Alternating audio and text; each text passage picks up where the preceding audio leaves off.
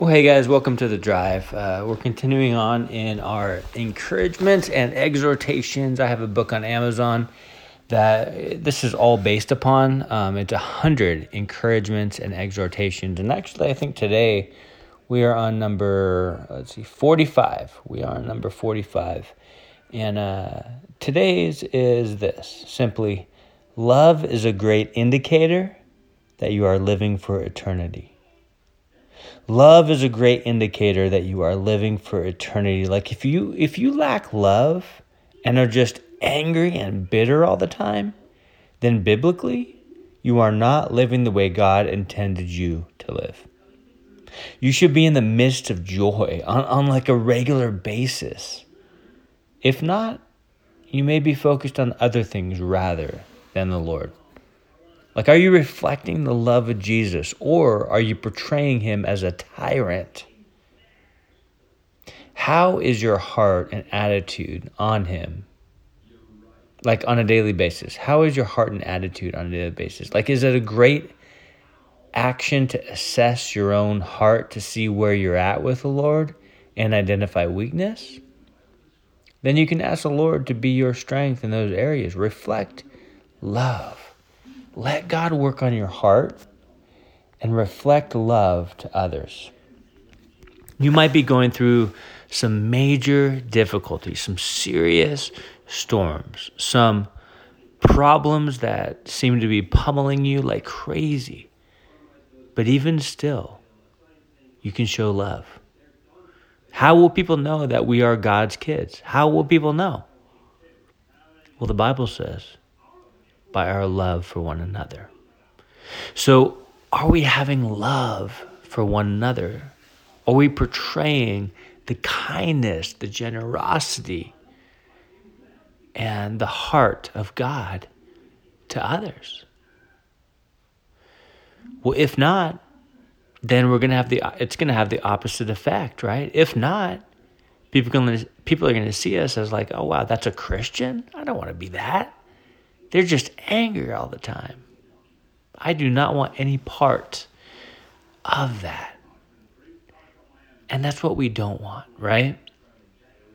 I remember when I first started to go to church, like when I first started to go to Calvary Chapel, right? My dad took me. When I wasn't a believer, I was skeptical of church. I didn't want to be at church. The word church itself even turned me off. I'm like, I don't want anything to do with that. But then my dad took me, and he took me to Calvary Chapel on the West Coast in a city called Folsom. It's a small town, and I was just telling this to someone last week at church, a new family. I was telling the husband, and I was telling him, like, I went in there and I didn't feel judged.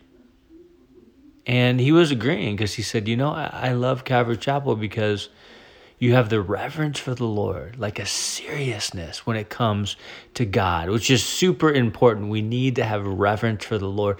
But at the same time, on the other spectrum, you have the human side of it. You can laugh and joke and have fun and be lighthearted at the same time. And he really hit the nail on the head, because I thought that's exactly what drew me to Calvary Chapel. Like, you have reverence for the Lord, a seriousness when it comes to God. I fear the Lord, like I stand in awe of him. At the same time, you're able to go to church and laugh and fellowship and talk about life and talk about struggles and pray for one another and be honest and not have to act like you have it all together. You don't have to have this like Pharisaical mindset where it's like, yeah, I'm good. I'm 100% good. How about you? That's the worst. Like, we come to church as broken individuals. And when we come to church, we get encouraged because we realize God is holding us together. Period. God is holding us together. We are in pieces, but God is holding us together. An empty vessel that he fills up with his Spirit and overflows to the point of affecting others. And that is amazing. That makes me just awestruck at God. I'm so amazed at how God does that, you know? And I know many of you listening, like, you understand that.